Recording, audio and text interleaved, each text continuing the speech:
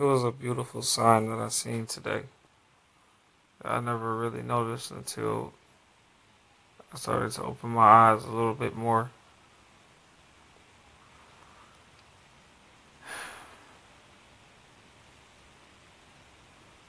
I was holding my nephew, and you know, when you put them down, obviously they cry.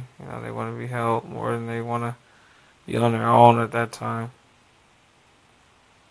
And when I picked him back up, he was okay, but then he wanted to turn around and look at the other kids. Turned around.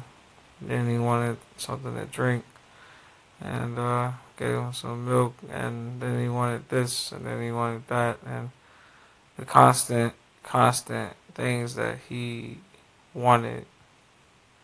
And I started to see, laying down in my bed now, with the day being over, that it's such a beautiful thing that a human being has even the wonderful amount of tolerance that they have, and still being able to take care of their children. And I can't even imagine the level of mercy that Allah has for all of us on this earth, the level of mercy that He has for the sinners, for the tyrants, for the believers.